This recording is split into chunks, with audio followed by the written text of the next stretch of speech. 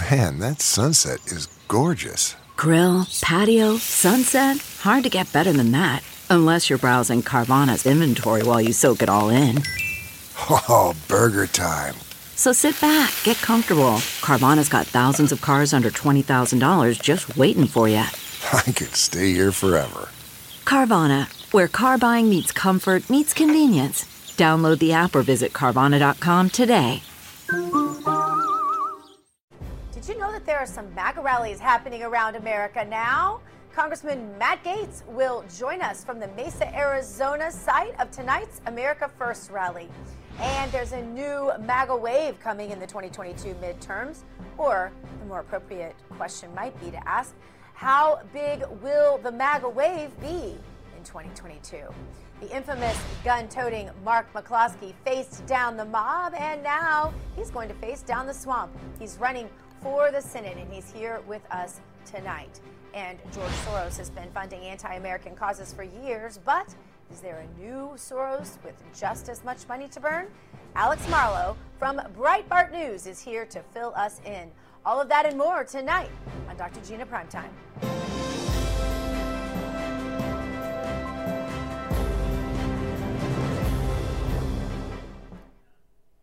Why does the left hate Israel?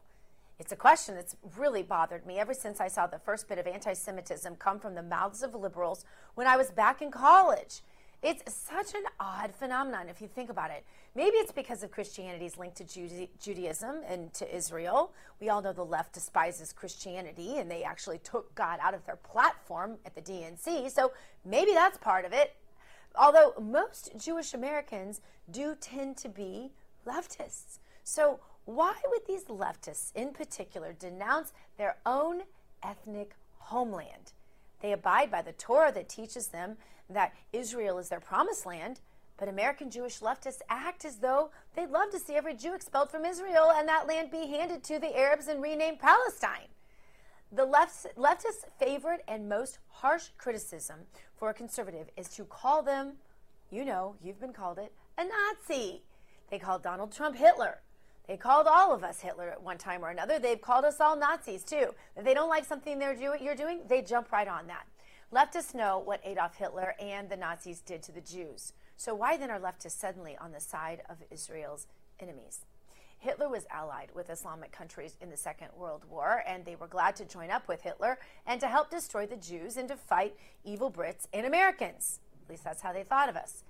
There's a famous picture of Hitler meeting with the Islamic Grand Mufti of Jerusalem.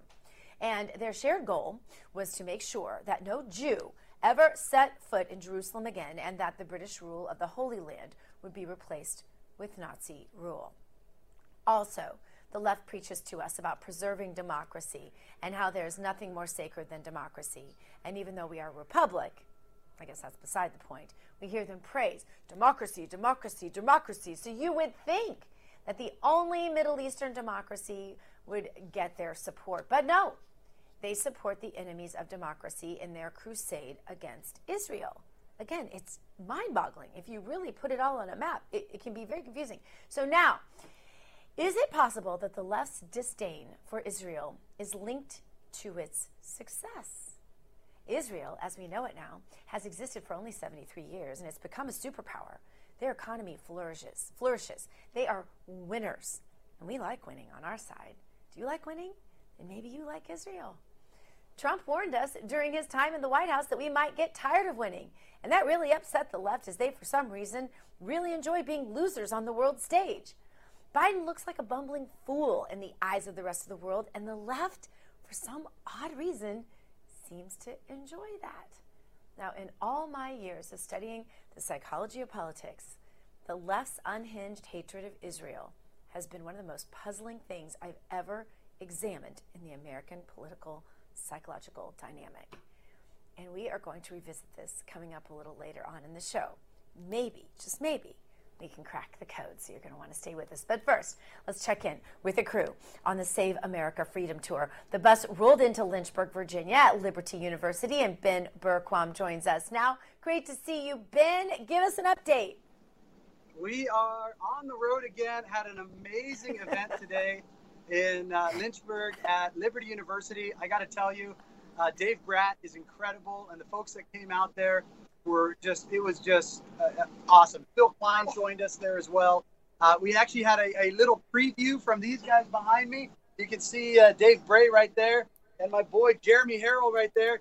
We had a little preview of what's to come tomorrow when we get to Tennessee, to Cookeville, Tennessee. They're going to be doing a concert. So this is our second stop on our second leg of our Save America Freedom Tour. We were here at Liberty University, and tomorrow we'll be in Cookeville, Tennessee for the third stop, and it's going to be incredible. It's going to be an hour-long special and followed by another hour of speakers and then a half-hour concert with Dave Bray and Jeremy Harrell. It's going to be incredible, but so far it's been amazing. It's just been one awesome trip. Okay, now, Ben, I have to tell you a couple things. One is, first time I ever broke down on an RV trip was in Cookeville, Tennessee. So I'm just going to hope that has no bearing on your trip whatsoever. And I have to tell you something else. Every time I see you guys, you're partying, you're singing, it doesn't look like you're getting a lot of work done, I'm not going to lie. And that bus is looking more like a fraternity house than a bus. So I know you're having a great time, and I know you are just rekindling that American spirit in everybody who's getting to meet with you and visit with you and hear the great music and the great speeches and all the things taking place on your tour. So I'm really, really excited for you, Ben. And I'm obviously we're going to bring you back on the show on Monday. What are you going to have for us? Well, so we're going to talk about what we saw in Tennessee. And by the way, just real quick to that point, it is fun to be a conservative. It is fun to be a patriot. It is fun to love liberty. It is not fun to be a miserable leftist Democrat. We are blessed and by angry. God to Don't be forget Americans. angry. They're always angry. Yes. They're always angry. No, it's time to love America again. It's time to love life again. If you love those things, you can't be a Democrat anymore. You got to stand up. Can't be a leftist. You got to be a patriot. So we have fun because God is in us. God shines through us, and then that shines out into the world, and you can't help but have fun. So Monday we will be having a recap from what we had this weekend, and then I've got a really exciting trip I'm going to be taking next week I'll be back in Texas on the border later on in the week. So stay tuned for that. But right now we're heading down to Cookeville, Tennessee. For anyone who's in the area, we'll be at the Cookeville Community Center tomorrow from 4 to 6 p.m. Central Time, 5 to 7 p.m. Eastern Time. You guys do not want to miss it. What's that great quote? I believe it's by Daniel Boone. You can all go to hell. I'm going to Texas. Is that your motto for Monday? There you go. There you go. All right, Ben. Well, you always inspire us. Thank you so much. Hello to everybody there on the bus. God bless you guys. Safe travels. And don't break down in Cookeville, because I'm telling you what, there's an auto body shop that they are roadside thieves. So don't break down there. That's my word to the wise. We're praying the whole way. So we're praying we don't have the same fate you had in Cookeville. I'm sure you won't. Ben, thanks so much. Thanks, Dr. G. All right. Now, as you know, there are some election audits happening around the country, or you may not know unless you watch this network, because I'm not seeing anything about it on the other networks, if I'm being honest. Here at RAV and on Dr. Gina Primetime, we keep our eyes on the audits because guess what? It matters if we had a fair election. So we're going to head out to Pembroke, New Hampshire. There's an election audit happening there. And our own Heather Mullins is on the ground, as she always is, pitbulling it all. Heather, what's the latest there? All right, Gina. So we actually got some good stuff for today, some information. They finished their hand recount portion, which is phase 2 of this New Hampshire audit. The hand recount that was just completed here, the results of that are very similar to the hand recount they initially did back on November 12th. Now, what this means is that the official results that were submitted that came from the voting machines are not reliable. Now, the next phase of this audit process is going to be the expert team troubleshooting and trying to figure out what the contributing factors were to that discrepancy. So we now know that the numbers the machine gave us were wrong after 2 hand recounts corroborated the same information. So moving forward, we really just got to figure out what caused this, and I'm going to be watching it closely. And, the other big update, if you want me to talk about it, Georgia had a big breakthrough today, Gina. Yes, tell us. All right, so this is actually a huge win for us because, as you guys know, Voter GA has been fighting to get access to the physical ballots of Fulton County, the absentee mail-in ballots there. And originally, the judge seemed like that's the direction he was going in until the Secretary of State, Brad Raffensperger's office, submitted an amicus brief that basically said a number of things, including if anybody other than Fulton County election officials touch those ballots, it would be a felony. So that, I'm concerned to some people, is the judge going to now allow us to see these ballots? Well, what he ultimately decided today was he's going to order Fulton County election officials to physically handle the ballots, but in the presence of the plaintiff. So the first thing that he's authorized now is for them to scan all of the ballots and provide 600 VPI digital images to the plaintiffs to do a forensic analysis, because they argue that anything less than 600 VPI is not enough for them to do what they need to do, which is actually interesting because here in New Hampshire, the audit team originally was going to take 600 VPI images of their ballots, but because of how long it took them to do that, they lowered it to 300 VPI, which has actually caused some concerns here that level is not going to be enough for them to see what they need to see. So, okay, Heather, I'm sorry, back up and just remind our audience for a second what VPI is. So VPI is like the image quality, right? It's basically the difference between a blurry image and like an HD image. And so it's the spectrum of quality. And so a lot of the experts in the industry say 600 VPI is what is needed to do a comprehensive forensic analysis on the ballot. So originally here in New Hampshire, they were going to do feeding it through the scanners they had chosen. It was taking too long. So Mark Lindemann of Verified Voting went in, lowered the VPI level to 300, so the remaining ballots were of lower quality. So people here in New Hampshire are not happy about that, whereas the judge in Georgia just authorized 150,000 plus ballots to be scanned in at 600 VPI. So we'll definitely be getting some answers in Georgia. Wow, this is fascinating stuff. I cannot believe we are just not seeing this on other media. It is astonishing to me. I flip around and check at other conservative media sites, and I'm not seeing any of this, Heather. Thank you so much once again, for being on top of this. Have a great weekend. Thank you, Dr. Gina. Coming up, Mark McCloskey and his wife, you remember them. They became MAGA heroes when they faced down that mob with their guns in front of their St. Louis home. And now he's running for the U.S. Senate. Is he ready to take on the swamp after he's taken on the mob? Well, we're going to ask him. Mark McCloskey, coming up next on Dr. Gina Primetime.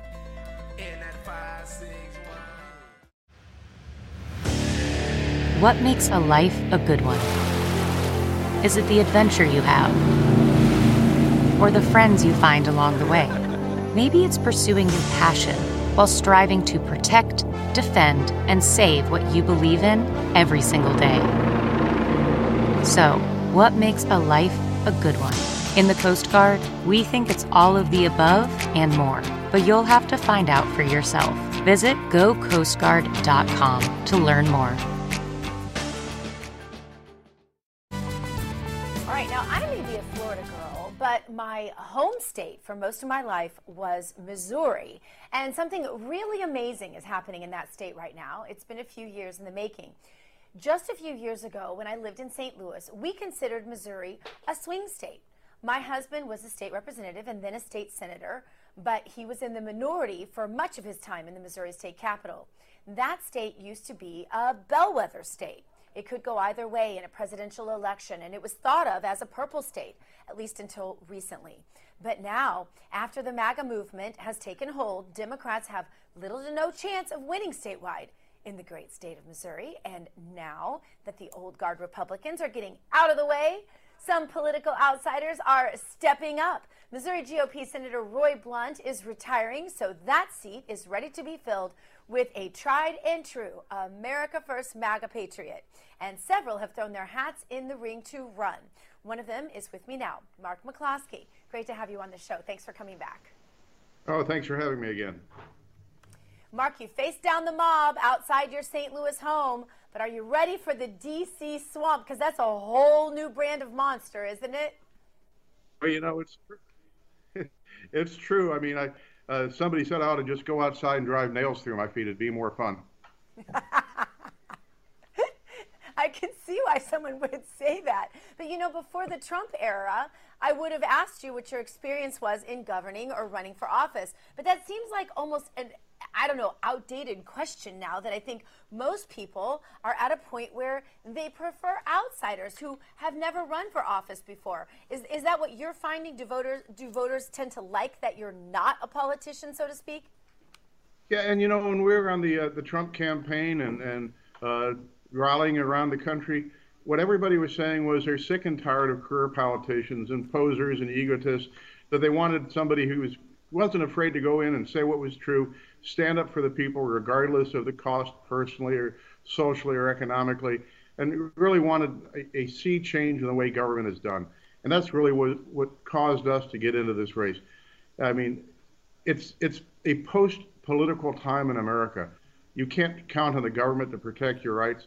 Obviously, big tech, big corporations, the swamp, they're not there to protect you. They're there to oppress you now. And everybody needs to make a personal commitment to stand up and fight for their own freedoms. And those same people are just clamoring for somebody who's an outsider, who isn't beholden to anybody, doesn't have any lobbyist ties, doesn't have any desire to climb the ladder of politics, just somebody who's willing to stand up for the God-given rights we all have. What was the moment this occurred to you that maybe you should run for office? This is something you ever considered before the mob descended on your home? And if not, at what point after the mob descended upon your home did you think, you know, maybe I'm the one that has to step up and throw my hat in there? Well, I'm a lifelong Republican. I had never thought about running for office. When the mob hit our house on June the 28th, that was one thing. When they came back on July the 3rd with a specific purpose of burning down the house and killing us, and we had the bigger standoff, that was kind of a bellwether change in our life. The president that day made a speech at Mount Rushmore, and I didn't get a chance to hear it because I was a little busy. But on the 4th, I listened to his speech, and he talked about defending America against Marxist extremism. And then the news media, the mainstream Marxist press, reported that as being the most divisive speech a president could give. And my wife and I looked at each other and said, you know, boy, you know, when fighting Marxist extremism in this country is considered divisive, like we're supposed to live together in harmony with the people that seek to destroy us and our way of living and our lifestyle and our culture, there's something seriously wrong here. And we decided to just put our lives on hold and campaign for the president.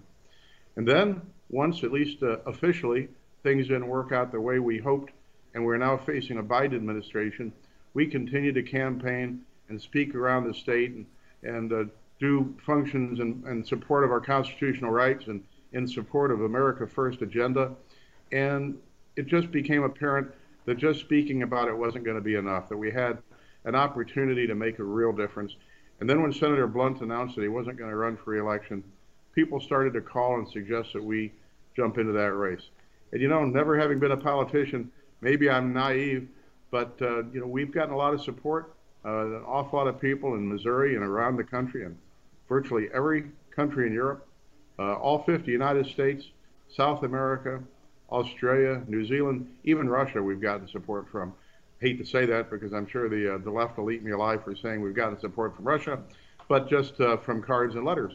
And there's a general outcry out there to continue the Trump movement, to get away from this train wreck disaster of the Biden administration and get back to some just good old-fashioned America the way we all knew it, the way we grew up.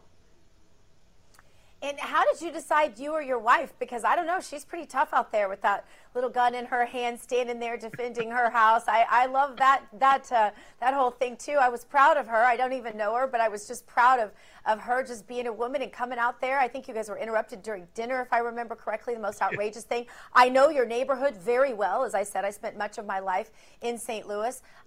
So how come you and not her? How did that conversation go? I don't know. I guess I had the bigger gun. But you got to hand it to her. She never dumbass little Bryco pistol and went out there in front of the crowd. And she was out there in it. I mean, I was standing up on the porch. I was, you know, had some safety of distance. But then she's out there in front of me waving that little Bryco over her head.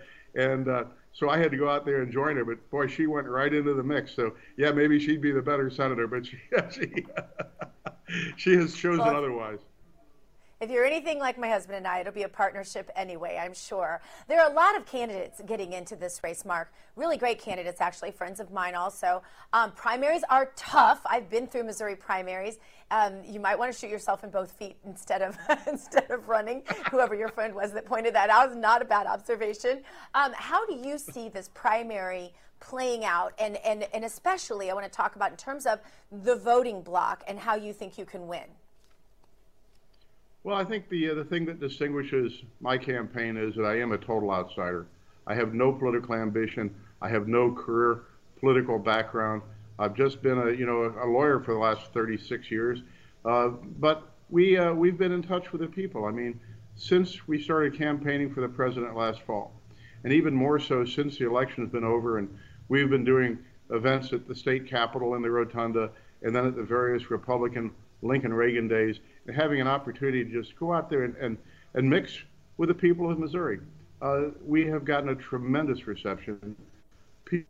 People are just desiring change, and I think we represent that change. I hate to sound like a parody of my own commercial, but I've got no ties that control me. I've got no baggage that I carry with me, and to quote a recently deceased friend of mine, I'm not subject to intimidation.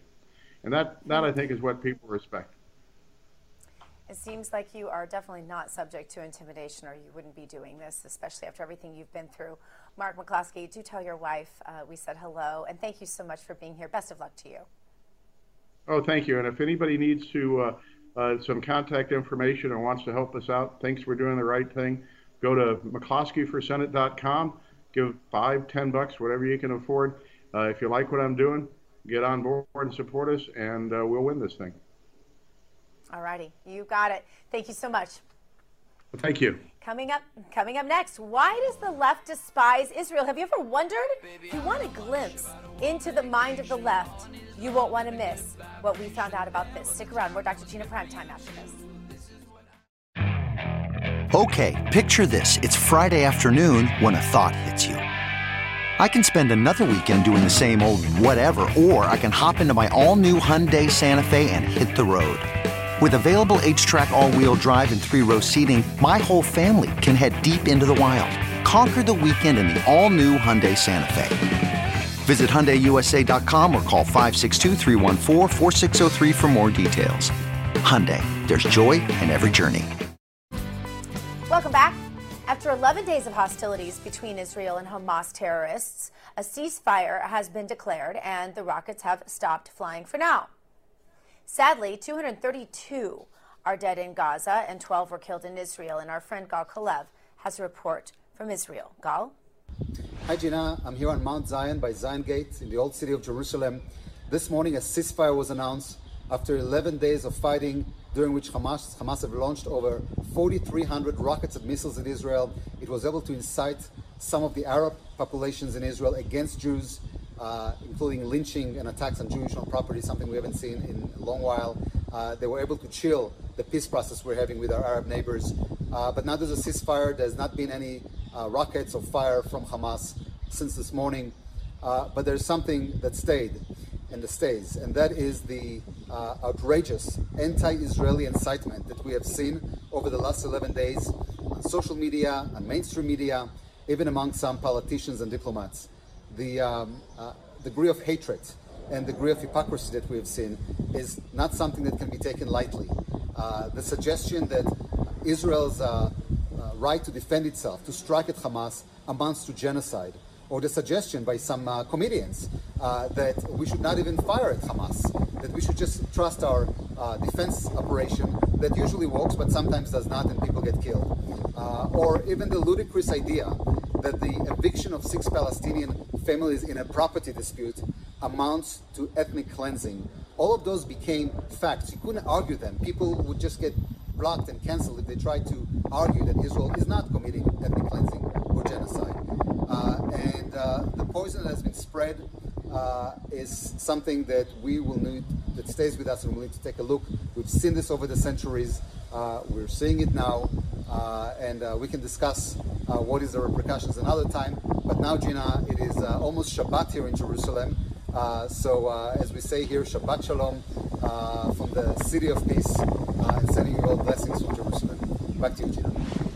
Thank you so much for that report, Gal.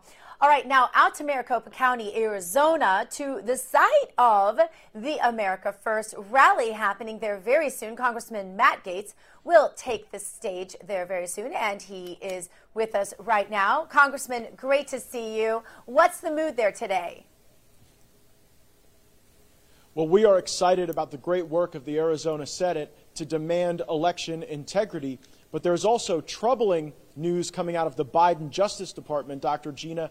Actually, the Civil Rights Division is trying to threaten those in Arizona who are working toward this audit to determine whether or not all of the ballots actually counted were intended to be cast. It's really important people understand the difference between a recount and an audit. A recount merely ascertains whether or not the ballots that were submitted were tabulated correctly, whereas in an audit we can actually decide, hey, was there someone who never intended to cast a vote, but maybe their ballot was picked up in the mail or in some drop box or in some other fraudulent way and then cast as if it was legitimate, lawful, and legal. And if this produces evidence of systemic fraud in Arizona, it is my expectation that we will be on to Georgia and Pennsylvania and Michigan to ensure that in elections that are coming up, that we actually have the verification and the ID requirements in place so that the right winner is ultimately taking the oath of office.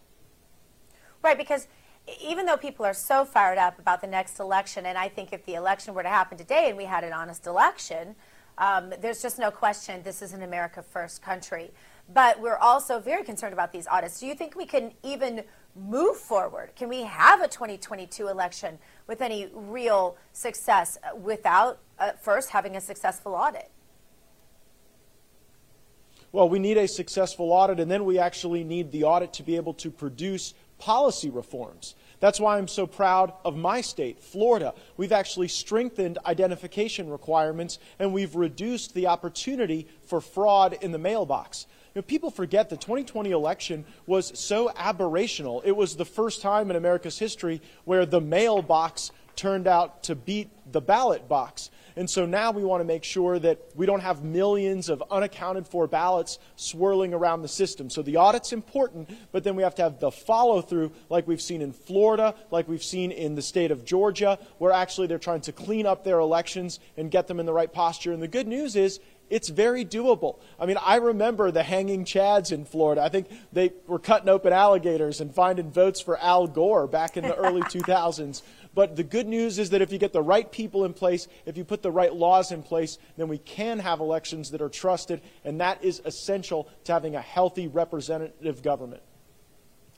I'm curious, Matt, because I always wonder when the woke are really going to wake up, right? So I wonder what kind of people you're getting. I know people flock to your rallies. You're a firebrand. People love to just hear what you have to say, even if it's just dinner. But I just wonder, what are you hearing from people? Are you seeing any of the people who maybe weren't as supportive of conservative politics before, but now realize that we're on the side of honest elections? Because we really are. This should be a bipartisan issue, but it really has become about Democrats, dishonest election, Republicans, honest elections. I mean, unfortunately, that's where we are in America today. Stacey Abrams and George Soros and Eric Holder mechanized the laundering of ballots. They're very good at it, and they don't want the rules to change that have inured to their benefit. But I can tell you from what I see in the eyes of these patriots who show up in Wyoming, who show up in Florida and here in Arizona, they are inspirational about the future. They believe that we actually can turn this country around and that we don't have to go on the path of decline with Joe Biden. He is obviously willing to oversee managed decline of America, and we're not here for that. We're not going to stand for it, and it's my expectation that 2022 is going to be a red wave election setting up for a return of probably Donald Trump to the White House. And I know that we want everyone to go to these rallies and we want everyone to be all fired up, but I know you well enough to know you're giving action steps. You want these people out there working hand in hand with you to get this done. So running for local office and showing up to the rallies for sure. writing their congressmen who maybe aren't paying attention like you are? What else can people be doing, Congressman? I think we have to look at the Tea Party playbook from 2010. We need better candidates. We need a more inspired message. We need the grassroots to show up. You know, the big tech oligarchs, they want to cancel our ability to communicate online, but you cannot cancel a rally like this. When 1,000 people show up demanding better not only of their government, but of the Republican Party, they cannot be ignored. And we have to continue to fight for those America First principles, even within the Republican Party. There are people like Liz Cheney out there who want to revert back to the old days of the Republican Party. I like this new forward-thinking Republicanism. I'm a Donald Trump Republican, and I think that this energy shows that he remains the true leader of our movement. That's awesome. All right. Congressman Gaetz, how can people find where all your rallies are? I'm sure there's a website. Tell us. Go to mattgaetz.com/rally, and you can sign up on mattgaetz.com for regular updates. On the 27th, we're going to be in Dalton, Georgia. There's a lot going on in Georgia that still needs to be fixed. We'll be announcing other rally dates thereafter, and I'm so excited to be touring this great country with such a great champion like Congresswoman Marjorie Taylor Greene. So go to mattgaetz.com, and you won't miss any of the action. All right, Congressman Matt Gaetz, there you have it. Thank you so much, Matt. Thank you, Dr. Gina. And have a great rally. All right, coming up, there's a brand new leftist billionaire on the scene, pumping money into political causes. You should be aware. Is this a brand new female? And is she the next George Soros? That's next right here on Dr. Gina Primetime. Worried about letting someone else pick out the perfect avocado for your perfect impress them on the third date guacamole? Well, good thing Instacart shoppers are as picky as you are. They find ripe avocados like it's their guac on the line. They are milk expiration date detectives. They bag eggs like the 12 precious pieces of cargo they are. So let Instacart shoppers overthink your groceries so that you can overthink what you'll wear on that third date. Download the Instacart app today to get free delivery on your first 3 orders, while supplies last. Minimum $10 per order. Additional terms apply. And you know what that stinger means. It means it's time for news you didn't know. Here, as always, from our RAV-TV headquarters in Denver, Colorado, our own Jessica Rivera. Jessica, great to have you with us today. Thank you, Dr. Gina. And over the past 50 years, Dr. Gina, the federal government has been paying people to adopt wild Mustangs. But records are now showing that many of these supposedly protected horses have gone to slaughter. How the process works is the Bureau of Land Management rounds up these wild Mustangs and then sends them to auction. At the auction, anyone who adopts one of these wild horses gets a check for $1,000. The horses are then supposed to be protected by the government and the buyer. But like many well-intended government programs, people have found a way to take advantage and are stealing from taxpayers. Many of these buyers then turn around and sell the horses as soon as they get that check to slaughterhouses, making even more money on these poor animals. But Dr. Gina, what is most disturbing about the situation is lawyers for the American Wild Horse Campaign, an advocacy group, have been tracking the program, and they say the government is laundering horses, knowing full well that these horses are headed to slaughter. Whoa. But it's a way for the government to keep its hands clean. Of course, the government denies it, but how can they seriously not be held responsible for the program's major failure when they never have put together a tracking system for the horses once they're adopted? Now, whether you are for or against saving wild Mustangs, horses, it's not really the point in this story because that's a whole other topic. But what Americans need to know is this is just another federal government program that is a waste of $80 to $90 million, close to $1 billion a year, which they know is not working for the last 50 years, yet they continue to use taxpayer money to fund it. And it's really, really sad. And these people know that they get away with it, so this is why it continues. This is so sad, Jessica, and I think so often, you know, conservatives are misrepresented as somehow being animal, when in fact I think quite the opposite is true. This is the kind of thing that really does tug at my heartstring. And when you mention it, How hard is it to just simply put a chip inside of an animal? You know, I do the show every night with my little friend in my lap, and she's chipped, my little dog, and my dogs are chipped. This is a very inexpensive procedure. As I understand it, the cost of a chip is around $5 to $10, maybe less at this point, because I think those costs continue to go down as technology advances. So why not just chip the horses and then keep track of them and check in on them and periodically make sure death is by natural causes, those kinds of things, like they do so often on people, on Americans, when they're doing various things like, I don't know, IRS tax audits. They seem to be able to keep track of people that way, don't they? They do, and it's so simple. I think that that's what these group of lawyers has said. It's so simple to have finished the process of tracking that they've just let it go, hoping that people will just be like, hey, you know, it's not a big deal, because there's only a certain population that really is in tune with how this all works. But the thing is that people are getting wind of it, animal activists, and it's really sad. And it's just another way for the government to continue getting taxpayer money, knowing a program doesn't work, and being able to just basically launder instead of just saying, hey, look, we need to, you know, get so many of these horses out, blah, blah, blah, the whole situation. They don't want their hands on it. And so this is what they've done. And people have, you know, it's gotten a lot more notoriety. It's in the headlines, and people are upset about it. And I agree, because if you want to do something, do it correctly, and don't try and take from the taxpayers in the process. Jessica, do we know how much money we're talking about here per year, for example? So Congress gives them, I think in 2020, they gave them $90 million, close to $1 billion for this project. Yes, exactly.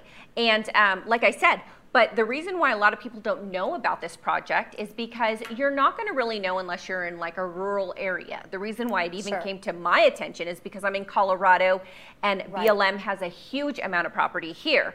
And so it came to my attention in that regard. But if you're in California, or you're in Florida in certain areas, or you're in certain areas that aren't so rural, in metropolises, you're not going to know that this takes place, and you may not care, but you do care when it comes to your taxpayer funded money, knowing that 50 years should tell you if a system works, and it doesn't. Just such a perfect example of how government usually screws everything up. This could be done through private charities, and probably for a lot less money and a lot more effectively. And just to clarify, BLM is Bureau of Land Management, not Black Lives Matter. I just want to say that because that's so in the news these days. Jessica, that certainly is news we didn't know. Thank you so much. You're welcome, Dr. Gina. Have a great weekend. You do the same. All right, for a long time, George Soros has been pouring money into leftist political causes, but now there's a new billionaire in town who has plenty of money to burn and a net worth more than double George Soros. The story over at Breitbart News has this headline: the new Soros, Alex Marlow's media expose reveals immense secret power of tech heiress Laurene Powell Jobs. And Alex Marlow, editor-in-chief at Breitbart News and the author of Breaking the News, joins us now. Alex, great to see you. I want you to bring us good news, though. I don't want to hear about another billionaire who's going to be pouring money into leftist politics, but this is something that we need to know about, and it certainly isn't something that was on my radar. Tell us. Yeah, there's a fair bit of good news in the book, and thanks for having me, Dr. Gina. But this one is not good news. I was able to, I think, unmask and reveal a secret mega power on the Democrat side of the aisle, this lady named Laurene Powell Jobs. Now, if you look her up online, you'll probably see that she is a woman in tech or a philanthropist, but that's not really it. She married Steve Jobs, the Apple guru and CEO, who also invented Pixar, which a lot of people forget. And then he passed away too young from cancer, and she inherited his money. And so she's worth about $20 billion, maybe a little less. And what is she doing with the money? She is funding pretty much the entirety of the Democrat establishment. First of all, she funds the prestige media. So she funds The Atlantic, and she uses this group called the Emerson Collective, which functions as her own personal trust. It's a hybrid of philanthropy and investing, which basically means if it makes money, it becomes investing, and if it loses money, you call it philanthropy. And all of this gets shielded, so certain things get shielded from the government, so they don't totally know what's going on. I think it's murky by design. So she funds The Atlantic, she funds Axios, but she also funds Now This News, which is a pugilistic left-wing viral video site designed to millennials. She funds Mother Jones and ProPublica, which are investigative outlets that are wildly on the left. They do some good work, but they're really, really left. But then she also funds this thing called the Courier Newsroom through a group called Acronym. And all this stuff is in the book and online at Breitbart.com. But what you need to know about the Courier Newsroom is they're literal fake news. They're Democrat propaganda, which is laundered into local news. And she funds every element of this. Not to mention, she's given literally hundreds of donations to Democrats and is seen as a tight personal friend with Kamala Harris. You might have wondered why Kamala Harris got put in the ticket after getting, I think, one delegate, I think it was, in the primaries. Well, who knows? Maybe we've got your answer. Suddenly it all seems to make a lot of sense, doesn't it?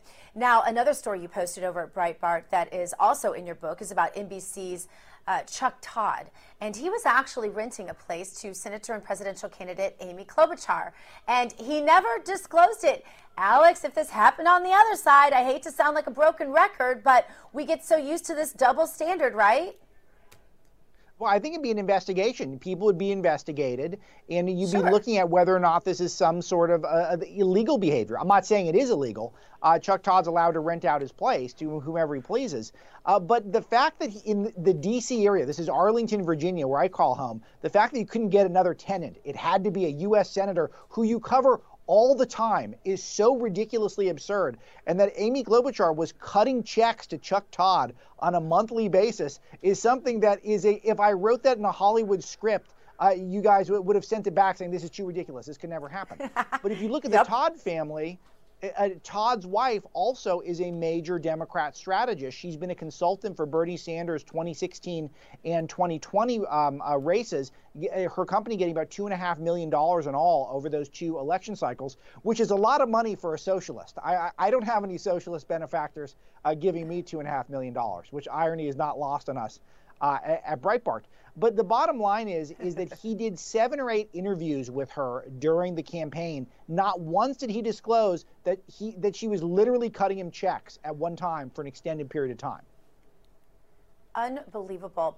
You know, the more you know about Washington, D.C. and the Beltway and the media and the way things work, the more it tends to make sense. And this is, I have to say, I'm so happy that, and I'm just going to take a moment to do my own thing here, because I'm so happy that you at Breitbart are continuing the legacy of my good friend Andrew. I just have to take a moment to say that. I was one of your friends there when I requested you to come on the show said, oh, I didn't know you were an OG, an original gangster of Breitbart, but it's true. I was one of the very first writers there, and we were there at the forefront of the Tea Party and went and gave speeches alongside Andrew. And these kinds of stories, Alex, first of all, are lost on media today by and large. I try to hire people, we try to hire people here that do this kind of investigative stuff, but this was Andrew's passion, and this is it was lost then. It's really lost now. And I am so glad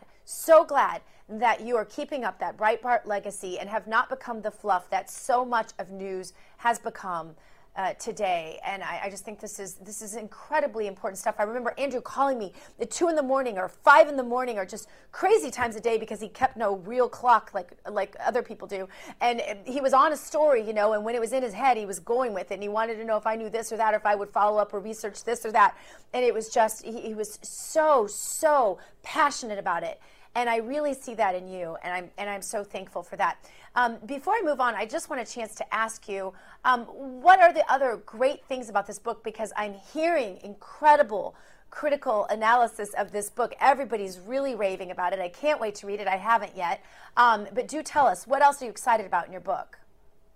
Well, first of all praise to Andrew, and I love that you got to relay that story to the audience, because everyone who got to know Andrew has a great story like that, and he really was so magnanimous and so generous with his time and his insights, and he was a true giant. In so much of the conservative movement today, I really think We all owe so much to Andrew, maybe me more than anyone. So I will take the time to sing Andrew's praises. And he's got a terrific book everyone should read called Righteous Indignation if they want to get to know him better. Yes. But to your point about journalism, how about this for a big thing in the book? It's got 1,200 endnotes, which is a lot, over 100 pages worth. So that's specifically for the fake news fact checkers who would like to prove that the claims in the book are false.